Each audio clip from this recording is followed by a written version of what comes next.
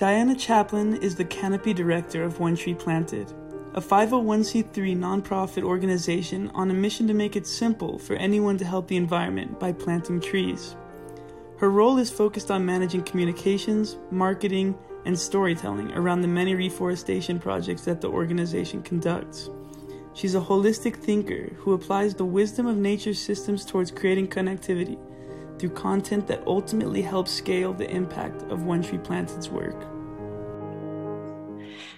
Diana Chaplin and One Tree Planted, welcome to the One Planet podcast. Hi, thank you so much for having me. We really admire your organization, and it has projects in, I believe, 25 countries? 6 continents. Oh, it's amazing. And the concept seems simple, one tree, but really it's millions of trees now, isn't it? Yes. Yep.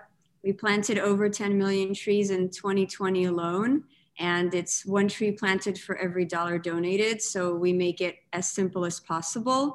But when you add it all up together, the impact is just tremendous and growing every day. Just tell us a little bit about the mission and history, how it all got started. Yeah, absolutely. So our organization began in 2014. And at the time, it was our founder. He saw a gap in terms of the scalability and simplicity of people that want to make an impact for the environment. There's a lot of organizations doing great work, but if you're the average person that just wants to do something small and you have a small budget, there wasn't really that much available. And so the other thing is also making it simple for businesses to be involved, because there really is such a huge amount of capital, amount of opportunity to really support the environment. And it happened very casually. He was having a conversation with someone that wanted to do more for the environment. And he was like, well, you should plant trees. It's one of the best ways that they sequester carbon, they help biodiversity, all of these impacts. And then one thing turned into another. There was one small project that became another project, and it really grew organically. And I joined the organization in 2017, early on, and really helped to grow and shape. Now we're a team of 40 people. We have forestry experts on the team, but we really started as a young, scrappy nonprofit and just figured out things along the way, really one tree at a time and one country at a time, one project at a time. We learned a lot along the way. And I think one of the most interesting things that has resulted from that is when people think of trees and forests, they're just like, that's the image that comes to mind. But we know in terms of the projects that we're doing is that it's about so much more than just trees. It's about water quality. It's about restoration after forest fires. It's about habitats for biodiversity, connecting forest patches. Every project that we do has a really amazing, unique story to it. And that's what makes this work, I think, fulfilling and also interesting because of all of the stories that we can share with our donors and our communities as well. And some of your current or recent ongoing projects are in the Amazon, in India. Just tell us, go into the specifics of some of these so we can understand the impact. Oh my gosh, I love talking about this. I'll start with India. It's a huge country. We're planting, I believe, in at least 10 states. Uttar Pradesh is the state that we're planting the most in. And we have 2 project styles in that region right now. One is fruit trees and the other is mangroves. And so with the fruit trees, even within that, you can bifurcate the impact there, because one element of that is actually restoration after natural disasters. So there were some cyclones, Cyclone Fani, which I believe was in 2018, really did a lot of damage. And these are communities where people have backyard trees or very small farms and things like that. The communities themselves were very much affected, but so was their vegetation. And so were some of these fruit trees that they had that not only provide a nutritional benefit and an ecological benefit, but also a socioeconomic benefit in terms of the people that have the trees. And so we work with a lot of communities, and it's a variety of fruit trees. And so sometimes it's restoring after some kind of environmental disaster. Other times it's to create that nutritional benefit or to add to some farms that they may have in an agroforestry type of strategy so that the trees are helping to build the soil, produce food, and things like that. And so I love this project because it's very community driven. The photos that we're getting, it's parents and kids. It's really people that experience a lot of poverty, but they have a very strong connection to the land. And this is a way that they can be empowered in many ways. And we're actually doing something really exciting there this year, which is that we're building several nurseries. So when you think about these massive reforestation projects and you're talking about the hundreds of thousands, the millions of trees, what most people don't think about is how do you produce that many seedlings? There's this whole pre-planting process and structure that needs to be put in place. And India is a huge country, as we know. And so with the work that we were doing there, sometimes now, I'll preface that by saying in any country that we work in, we always work with local nurseries, always local tree species. That's a given. But there's not a nursery around every corner either, that being said. And so there was some transportation of seedlings. And so now we're actually building some nurseries in order to help trees be grown in the environment in which they will be planted. So it's closer to that region. But also this is reducing the need for transportation, which is a logistical process, but also there's carbon emissions that happen when you're transporting just about anything. And third, by creating these nurseries, we're actually scaling up our ability to do more quality reforestation at the local level. But a key part of that is always communities as well. And so the staffing that will happen in those nurseries will actually focus on widowed women, as well as other members that are in the community that are socioeconomically disadvantaged or marginalized somehow, as a key part of who will run these nurseries so that there's an employment opportunity and that there's this women's empowerment element. And it's all woven into the trees and reducing emissions and making an environmental impact. And so all of these things are just so intricately connected. And that's, I think, a great example. And we have other projects in other parts of the world that are similar, but you need to take people into account when doing these kinds of restoration projects and being able to create the capacity for what the world needs in terms of how many trees we really need to plant around the world. So that's India and fruit trees. And if you'll allow me just one more moment, the other thing we're doing in India is mangroves. And so here is an amazing tree. I personally love mangroves because I'm a person that loves the environment, but I also love communication. I grew up in Russia, moved to America. I'm this person that is comfortable in these in-betweens and in these things where two different things join. And I almost feel like the mangrove is like my spirit tree in a way, because the mangrove is a coastal tree. It has long roots. It likes to have its roots in water, but then also it's on land. And so these trees store about 6 to 10 times more carbon than your other typical average tree that's on land. They have an amazing ability to sequester that kind of in these coastal waters under that seabed.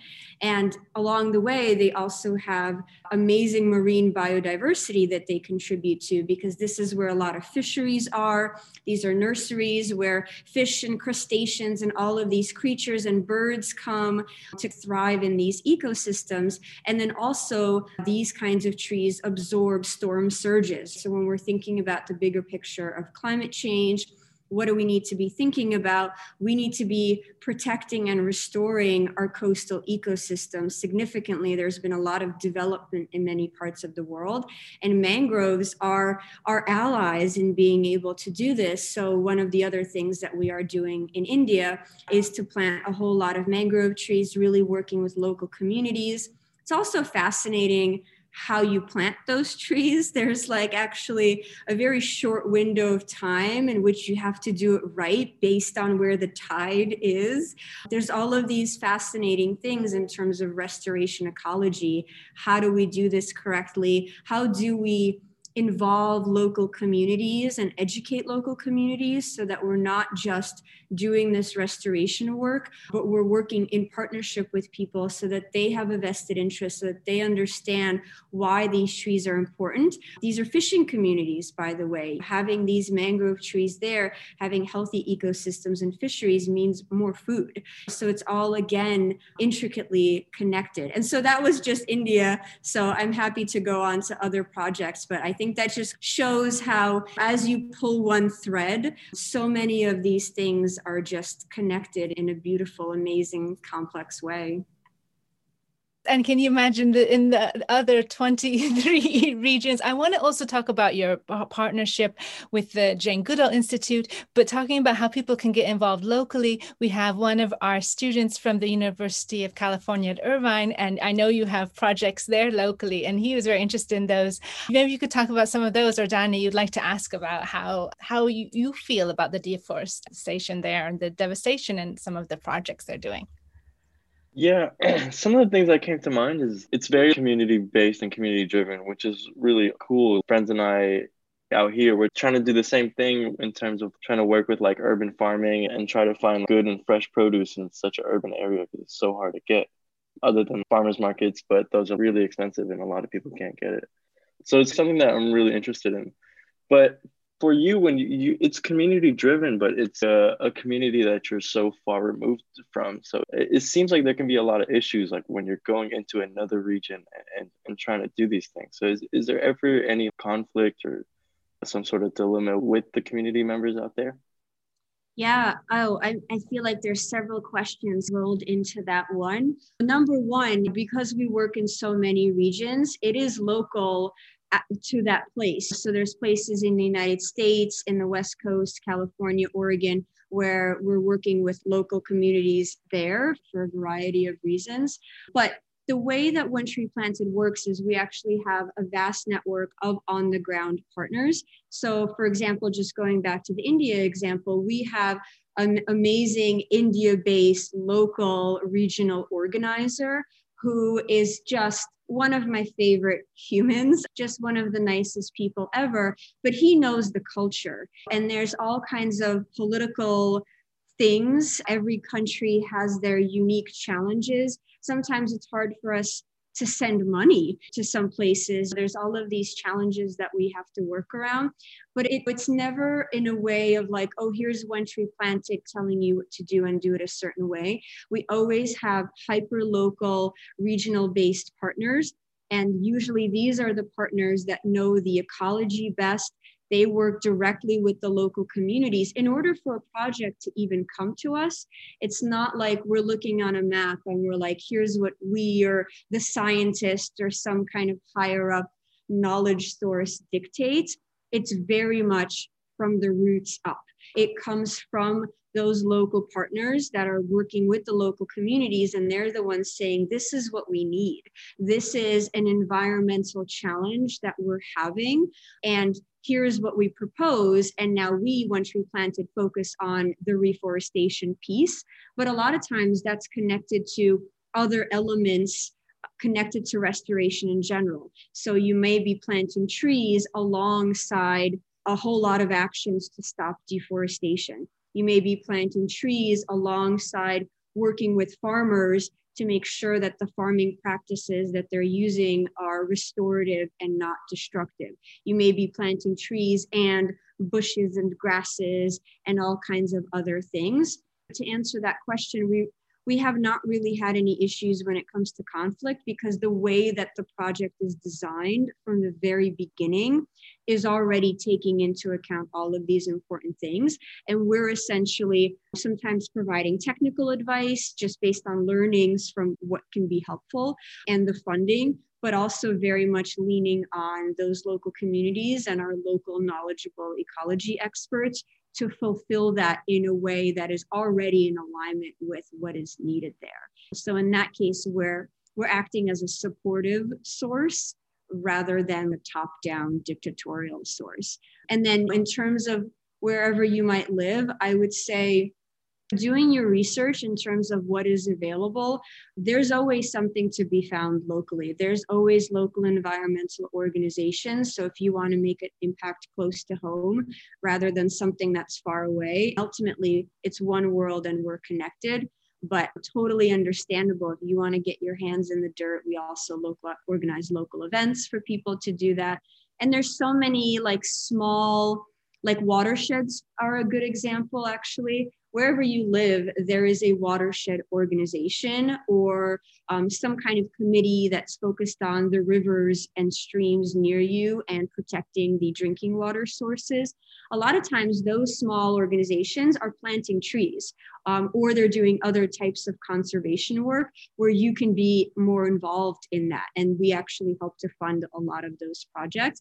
But otherwise, nobody really knows who is their little local organization that's doing these things. But if you do some Googling and go to your town or municipal local resources, you will find those and you can reach out and say, hey, do you need a volunteer? And so you can always get more involved in that. I'm sure they would welcome that 100%. And you're talking about deforestation. And the other thing, and I don't understand it as much as I probably should, but it just breaks all our hearts. And I'm thinking because Danny is in California and you also have projects in Australia and in these forest fires and how we're trying to do what we can about climate change. But what are those solutions in terms of preventing those fires? Because I just don't know. I'm sure it would be wonderful to have a pithy soundbite to answer that question.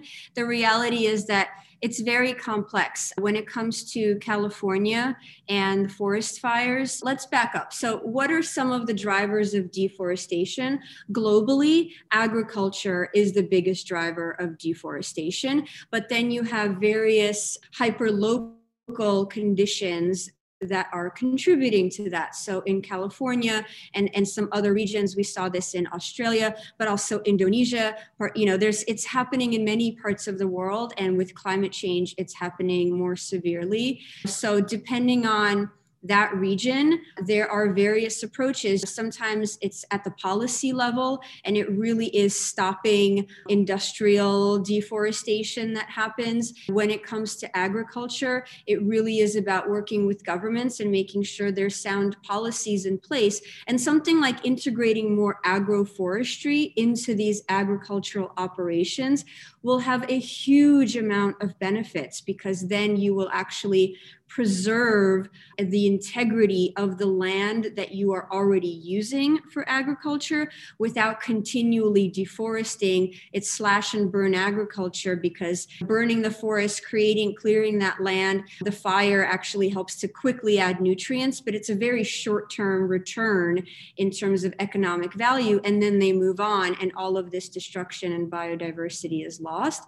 And so really addressing that, you need to look at the countries, the states, and really addressing what is the main driver of deforestation in this region and how can we address that, and really working in partnership with NGOs, everyday people, understanding these issues. Addressing climate change as a global community is absolutely essential because these things are escalating. Another example is infestations. So there's all of these kind of unpublicized or not as well-known things, but in Colorado, for example, they have the spruce bark beetle epidemic that is killing hundreds of thousands of trees. And so you have also droughts that are contributing to tree die-offs. So it's quite a complex problem with many causes that are region-based, but looking at some of the top drivers globally, addressing those together, advocating for what needs to happen in your community.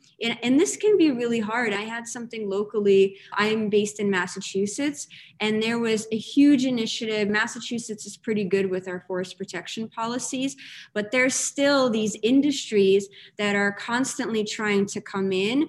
And so just being aware, being on various newsletters and things like that, there's people wherever you are working on these issues locally. Reach out, get on those newsletters, follow them on social media, and then get involved. And when they say, here is an action that we need you to take, around this issue, then take that action, tell your friends, get involved as much as you can. I think having both the local and the global view, ultimately for the average person, is really the best way to be involved and to stop deforestation as it's happening, and then really work to address the massive amounts of environmental restoration that also needs to happen from the damage already done.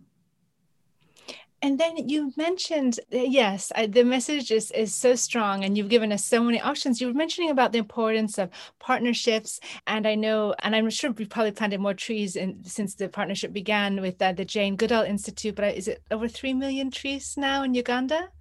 3 million trees planted and restored, because that's a plan that also has conservation woven into it. But yeah.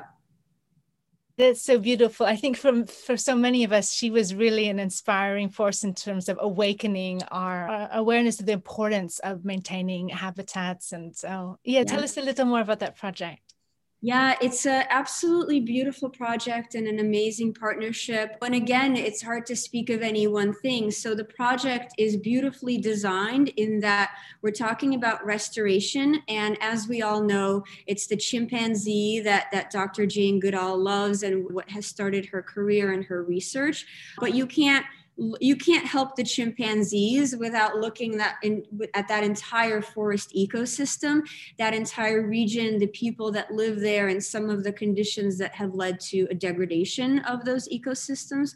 The chimpanzee is now an endangered species. What's happened there over time is essentially forest fragmentation. So as people come in, the other thing is, when we talk about people, I also want to be really careful in not having any blame, because a lot of times there is a very real survival need that simply is systemic, that drives deforestation. People don't want to be destroying forests, but if they need fuel wood to cook, to heat water, to take care of their children, then some of these things end up happening. And so over time, the forests have become fragmented.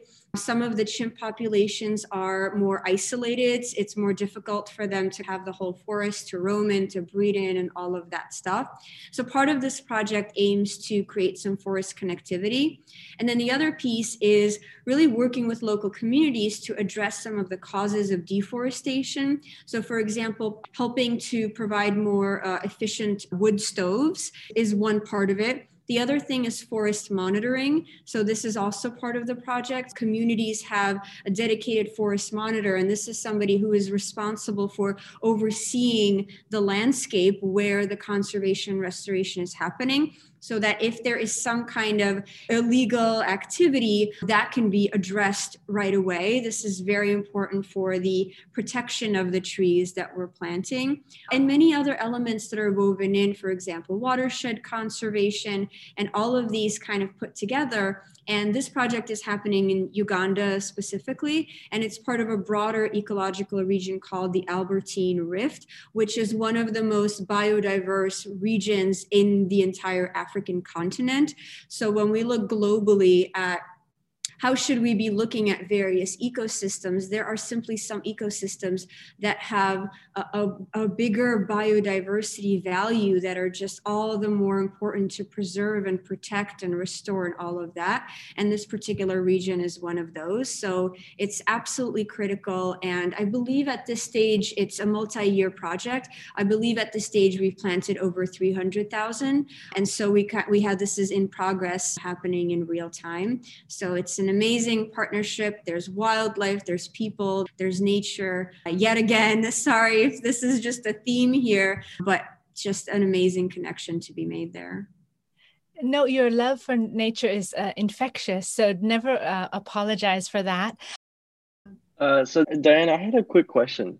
When you're planting these trees, what stage are they at? Are they little seedlings, or have they already sprouted and you're just planting them in? Most of the time, I'm sure it changes up based on region and who the nurseries you're dealing with, but just in general, kind of. Yeah, that's a great question. So the majority are fairly young seedlings. Some projects where it's a more of an urban environment, those trees do have to be more mature. They have to have more developed root systems in order to survive the harsh conditions of the city. But for the most part, they're fairly young seedlings. So they're grown in the nursery and they're maybe about that big. And then they go in the ground. And depending on the project, sometimes soil amendments are added. If you're in an area that had a lot of soil nutrition loss, maybe there's compost added, things like mulch might be added and all of that. But yeah, they do tend to be pretty young trees. And also, like, you're going back there to you were saying about people, that you don't want to demonize people or say that they're to blame, because sometimes these things happen as a course of just people having their livelihoods. And another aspect of that too is that often we think about technology and capitalism as something that's, of course, damaging our planet, our home. But there are also many positive ways, as I understand, how GPS and things like this can be helping with your reforestation and conservation projects. Yeah. That's actually a huge focus for us this year in 2021. This is very much an emerging technology. There's pilot projects that are happening with big organizations that we're a part of right now. There simply is not any single source that can cover the whole world right now when it comes to detailed satellite imagery. There's various technologies, but some of them you look at it and it's pixels. They don't have the sort of camera quality to be able to really zoom in at the tree level. It's very much emerging. And this, I think you're absolutely right that this is a case where technology will be a huge help because it will help us be able to identify reforestation areas. It will be able to help us monitor tree and forest growth over time to collect research and develop strategies in a climate changing world at the same time. And it will allow us to create more transparency for our donors. Right now, there are some apps here and there, some technologies where this one is working in Africa only, this one can do this only. But for us as a global organization, we need to develop a strategy and a technology that we can apply anywhere from Brazil to the Congo to Australia, et cetera.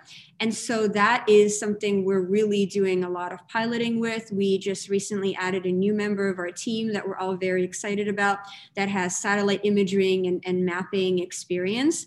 And so this will be a very big focal point for us, as well as working directly with these cutting edge technology partners in order to actually, as an NGO, help them to develop the technology because they need to know the practical challenges. What do we need? How do we work? How are the trees being planted? How are the forests being identified? What exactly is the data that needs to be captured, that needs to be documented?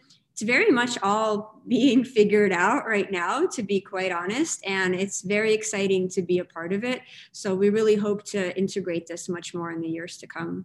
It's very exciting. I love to see your website is a great source for anyone who hasn't already visited onetreeplanted.org. My name is Joaquin Lozano, and I am an associate editor for The Creative Process, focused on interviews relating to climate change. I am a rising junior communications and leadership major at the University of Texas at Austin. Over the course of this wild past year, I have been using the additional time that I have been stuck indoors due to the pandemic as an opportunity to educate myself in a variety of fields that extend beyond the reach of my communications major. I have developed a love for the natural sciences, especially biology. We live in an historic time in which the decisions we make now will affect all of humankind and the entirety of the globe more than any of the past generations have. What we do now could ultimately lead to the demise of our species if we don't make serious changes. However, I prefer to look at this as an opportunity for us all to be heroes. Never before have we been given an opportunity to save all of humanity like a true superhero, until now. Let this opportunity empower you, and One Tree Planted is a great place for us to start helping the earth heal. Diana talks about how One Tree Planted is about more than just trees. It's about biodiversity. I think that is what we must all be aware of as humans. The Earth is one huge ecosystem, and we are just one part of the ecosystem. For years, we have been taking more than we have been giving, and it has really upset the balance. In order for us to work against the climate crisis, we must preserve biodiversity and help out all of the individual organisms that help us. I find One Tree Planted to be truly inspirational because it is working to maintain the world's biodiversity through projects such as planting mangroves, which house some of the most biodiverse aquatic ecosystems on the planet. One of my ultimate goals is to eventually serve as a delegate at the United Nations Convention on Climate Change, and it's programs such as One Tree Planted which inspire me. I plan to help the world one day in a similar way to how Diana is, by showing people how important it is to take care of the planet we live on, and by showing how important it is to preserve biodiversity and promote sustainable ways of living. Now back to the interview. Enjoy. I've been thinking lately as well, it's so wonderful to see how you are enacting different kinds of systemic change.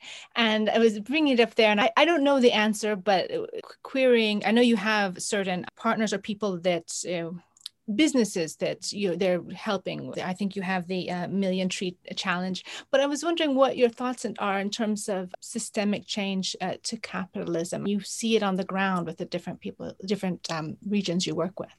Yeah. I think it's very much needed. And what we're seeing really just in the past couple of years, especially, is that these big corporations, they're more aware than ever that they have a responsibility, that they have contributed to some of the damage that's already been done. But I talk to a lot of these partners every single day, and many more than ever now have sustainability teams. They are planting trees with us as one part of their overall sustainability programs, but they're also looking at their supply chains. They're looking at employees and engaging employees. They're monitoring their carbon. They're changing their packaging. Really, many of them are coming around. Finally, some of them kind of came earlier to the sustainability party than others. But I think the good thing is that we're seeing that shift happen. And I think in the years to come, it's honestly inevitable. And it's just in alignment with what their customers want, what their communities want. More than there's now research that shows, for example, millennials and Gen Z, they don't just want to buy from a company that's doing some kind of social or environmental good. They expect it. They ask questions. They resonate very well with this. And if not because it's the right thing to do, many of these companies are doing it because of the pressure from their customers. And I think that's what shows that, again, for that average person, those things matter. Your buying decisions really matter, because some of these traditional companies, when they're seeing competitors coming up, and the competitors have a value proposition, practically speaking, because they are sustainable, they have some kind of give back as just a part of how they do business. They're stealing market share from these corporations. So in very practical terms, bigger companies and medium-sized companies are very well aware of this, and they're making these changes happen. And the best ones are integrating this full suite across the products that they make and how they communicate this. So that, I think, is very positive. And then, of course, Greta recently made a video where she calls things out. And I personally am like, yeah, girl, because she just says it. She cuts through the noise. And sometimes there's these massive initiatives, and she's right. Sometimes at the government level, at these global stages, there's all these conferences and all this talking, and years go by and you're like, where's the action? And there's, the next meeting, when it's very slow moving. And so that's where we definitely have some room to make that transition much faster. But what we're seeing as an organization, that's not too, obviously we're connected to that, but we're not too integrated in that. What we're seeing is that the direct action, the trees are being planted by some of these companies. When they're like, okay, we want to do something, we want to plant 100,000 trees. like those trees are going in the ground next planting season. That impact is made for nature much more quickly. And that's, I think, one of the advantages of if you have a small business or if you're the average person, you're able to use your buying power. If you're on social media and you like a brand, don't hesitate from DMing them and being like, what are you doing for sustainability? Because I think that kind of pressure, there is someone that is reading those DMs. And I will tell you that when they see trends like that, they bring it up. And when it comes up again and again, that makes the companies pay attention, and that will motivate them to shift their practices. And then they end up working a lot of times with nonprofit organizations like ours, which is in some ways change is happening quicker. But of course, we need to change the green energy economy and all of these many things at the same time. And that's one way that they engage with you is the Million Tree Challenge. Yeah, we have several initiatives. So the Million Tree Challenge, it has been focused on restoration in California because of the immense need that was there from the forest fires. We're actually now considering how to transition that overall program. But the idea is taking a need in some part of the world or for some specific impacts, such as climate or biodiversity or social impact or water, something like that, unifying projects and then allowing a very easy way for a business to just be part of this bigger initiative. So the Million Tree Challenge has focused on restoration in California, and we're about to shift it. But we also have others. So we have one of our big global partners is the World Resources Institute. They're an amazing research organization. They have satellites in the sky. They run Global Forest Watch, which is actually an amazing mapping tool that you can look at and play with various filters to see deforestation stats around the world. So we partner with them a lot, and we created this fund called the Terra Fund. And essentially this is a way for companies that do have a budget to help and that are open to where those trees are planted. This is a way for them to be able to plug in and make their impact very quickly. And those trees are planted within a year. So we have a few of these kind of high-level initiatives that generous donors or businesses can easily plug into to make a collective impact quickly. Yeah, I live in the greater Los Angeles area, and during those deforestation fires, it was incredibly difficult because I have siblings and friends that have asthma, and the air quality was so incredibly low for such a long time, and it really takes a massive toll, like just being around that. And it's also a very dense region. There's a lot of people that live here, so a lot of people are dealing with this.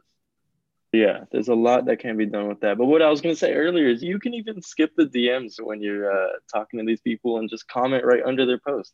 Yeah, get even more light to it. Yeah, get even more light to it. Yeah, exactly. Because then they respond, they address it. And now on the one side, if they're not doing enough, it puts pressure on them to really bring it up to the higher ups and do something. But the other thing is there's actually a lot of companies that are doing really good things and they're just not really talking about it. And so in some cases, they might be like, actually, we have this amazing sustainability program and here are all the things that we're doing. And then you can be like, wow, I really didn't know that. Now I love you even more. Now there's this affinity that happens. We find that on the communication front, some of these organizations are doing great work and we're like, why aren't you talking about it? You really should. You should do that because the more that they do, the more it normalizes sustainability. I feel like we've also seen a shift in recent years that went from being an environmentalist as somehow a fringe thing, like you're some hippie woo-woo person if you care about those things, and it's really going mainstream. And the more of these kind of large corporations or influential people, whatever it might be, like all of your friends circle, the more people talk about it as, yes, it's an obvious thing. Like, of course, if there's something being built, it should be built in the most sustainably friendly way. Of course, we should be restoring the environment. Of course, we should be, having municipal systems such as recycling, composting, education, and awareness around how the average person in your everyday actions can be as sustainable as possible. The more that this is talked about in everyday conversation and becomes a normal thing, the more and more quickly it will scale and grow. So yes, 100% do those comments, and anything you can to help the cause is a wonderful thing. Oh, you've given us so many pathways, and I just love it. I want to hear, I don't know how many of your different sites around the world you have visited. I mean, I know it's all coming into you as communications. Well, you're a communications manager, but your position is Canopy Director. Yeah, we like to have tree titles for all of our staff. And I like Canopy Director because I manage a department. I have a very kind of high level view of everything that our organization does, and very connected to our founder, his vision, kind of what we're moving into. So Canopy for me just felt like the perfect kind of thing, that high level. But I'm really like Canopy to Roots, because I also connect with a lot of people that are doing all kinds of things throughout our organization. And I do get to go to reforestation projects. One of my first experiences with One Tree Planted, before I was even a full-time staff member, I had just started organically by doing a little freelancing actually. And I went to a reforestation project in Colorado that was a post-forest fire restoration objective. And that experience changed me forever, because I had up to that point never stood on land that had experienced such destruction. It's very sobering. It's very emotional. I found it to be like, it really just hit me in my heart to look around and see the landscape that is just burned. There's just snags and seemingly nothing for miles. But then that was quickly followed by, okay, here I am with a bunch of people and a bunch of shovels and a bunch of trees and a positive attitude. And here we are to do something about it. And that was one of my first experiences with One Tree Planted. And it's really informed why I do this work and why this work is so important. So I do get to have these profound experiences that are very much connected to the mission of the organization and that hands in the dirt. And I'll say that that particular project, depending on the region, I've now been with some projects where the soil is nice and soft. When you think of tree planting, there's like that classic stock image of just like the sapling and you're patting it down with your hands and it's so sweet and gentle.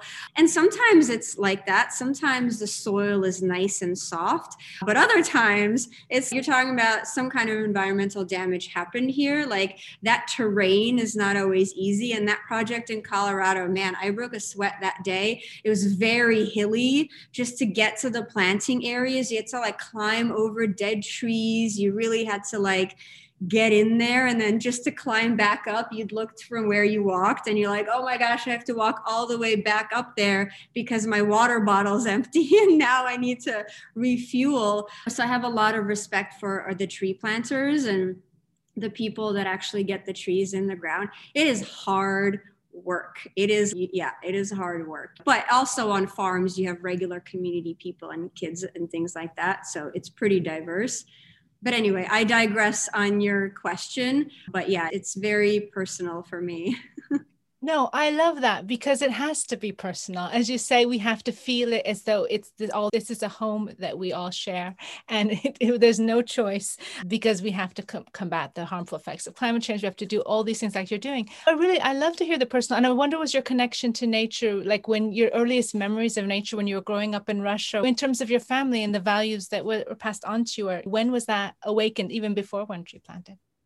Yeah, I appreciate the question. So I was born in St. Petersburg, Russia, but my family moved to Riga, Latvia when I was just a baby. At the time, Riga, Latvia was part of the Soviet Union. I won't get into that history, but essentially that's where I grew up until I moved to America, and I moved to Brooklyn at the age of 7. But in Latvia, I had these precious few summers in our dacha. Dacha is basically like your summer house.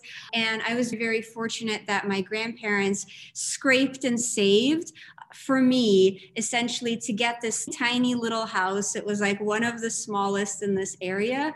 And they were avid gardeners. We had strawberries, we had gooseberries, we had all these fruits that I can't even find here now.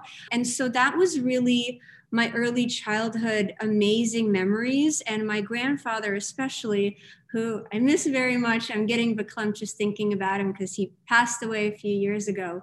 But he would take me into the forest and we would go foraging for mushrooms and wild strawberries. And most people have not tasted wild strawberries. I don't think. They are just like the most amazing, delicious thing. They're like smaller, but they have a very distinct, amazing flavor that I feel like my lifelong mission is to find them again. But I would just have these special experiences with my grandparents. My parents, your typical parents, they need time away from their kid. And so in the summers, I would go and be with my grandparents. My grandfather loved nature. He is like an old school kind of nature guy. He knew how to forage for everything, made his own compost, would build things, was always just hammering away around the house with like a cigarette, and just that kind of rough guy. He's like a Navy guy. He's almost like Popeye, actually. Like, think of Popeye. That's pretty much like my grandfather, but like Popeye in the forest also. And those were some of my earliest childhood memories. And like I said, I moved to America when I was just 7, and it was a bit of a sad separation for me because I was very close to my grandparents. But those few summers early on have completely shaped who I am as a person now and why I do this work. And so it's just, I think, a testament to what we do with our children. The values that we pass on to them are amazing. I'm sorry, I'm crying. No, it's beautiful. That was really how personal it is. Yeah. It's beautiful to see, to be honest. Yeah. And I know you, Danny, are also very connected to your family. And I want to pip in before you say too, because it's about this knowledge that one generation passes on to the other, and that seen in action, we forget that knowledge. I'm also about like a multi-generational family where it brought back memories to me of my grandfather. My first word is strawberry, and the strawberries that he grew. So I know this wild strawberry, not quite forest strawberry, but yeah, the smaller. And that was because I loved him so much. So excuse me, it make me emotional to think. We're all gonna cry. But yeah, it really is true that sort of these experiences that we have in our young lives make such a huge impact. And so I have kids now, so I try to pass that along to them as well, just a connection with plants, gardening, having them, they don't always want to do it. So sometimes it's hard. They don't just go along and love it always as much as I did when I was a kid. But having that knowledge and that wisdom and that multi-generational connection is just so vitally important, I think, to the long-term sustainability of our planet. And unfortunately, we have more and more kids now that are not connected with that. They live in cities. They have very few experiences with forests. I know in LA, Danny, you must experience this or have friends that do. But there's always some kind of green patch somewhere. And I think just connecting with that as much as we possibly can and passing on that knowledge and that love and that wisdom is absolutely priceless. And it might just be what saves us ultimately, and through with all of these challenges that we have as a global community.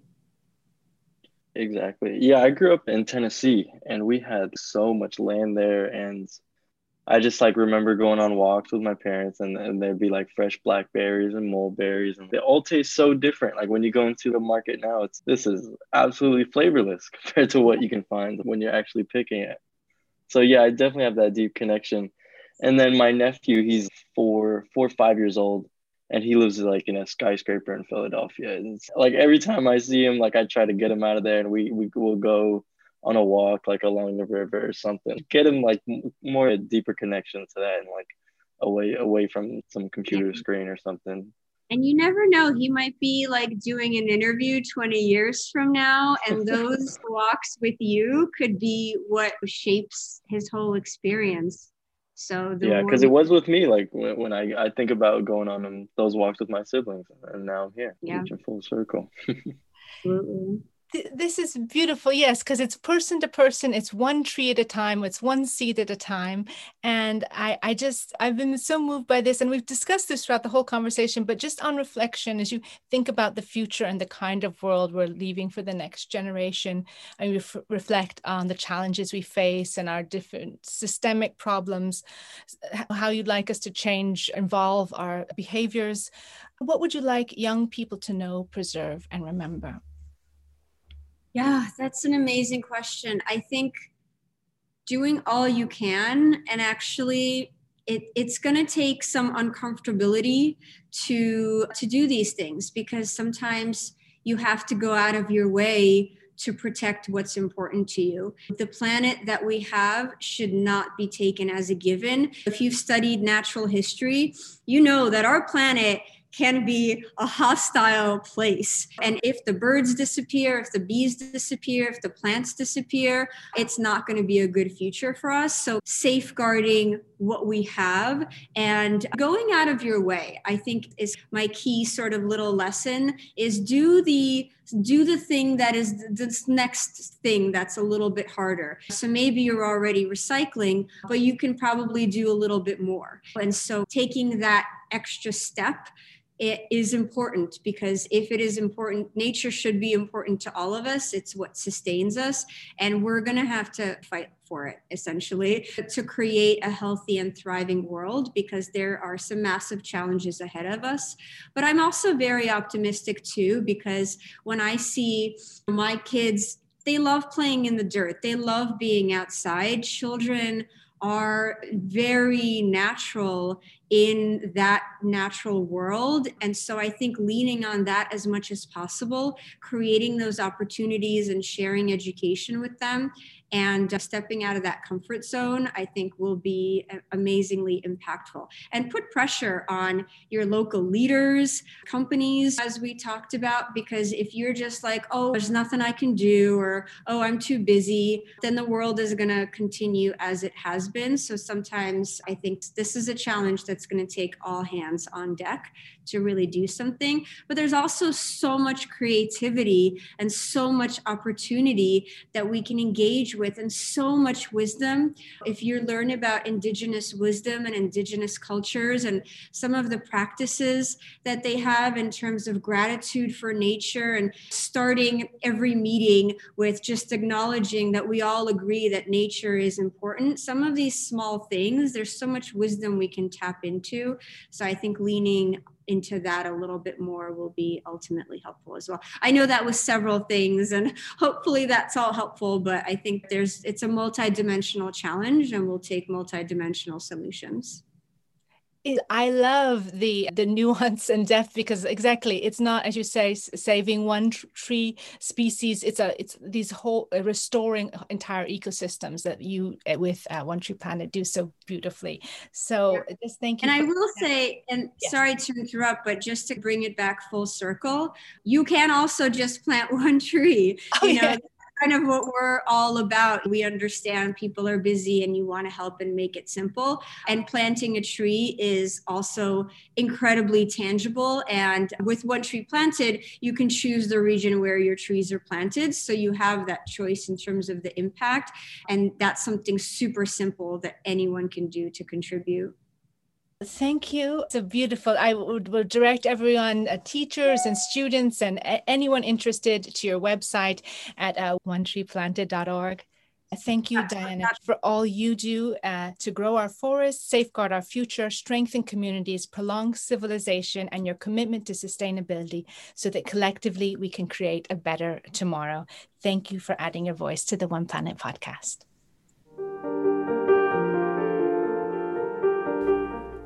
One Planet podcast is produced by The Creative Process. This interview was conducted by Mia Funk and Danny Ali with the participation of collaborating universities and students. Associate interviews producer on this podcast was Joaquin Lozano. Digital media coordinator is Hannah Story Brown. Theme music is written and performed by Juan Sanchez. We hope you've enjoyed this program. If you would like to get involved in One Planet podcast and be part of the climate change solution, just drop us a line at team@oneplanetpodcast.org. Thank you for listening.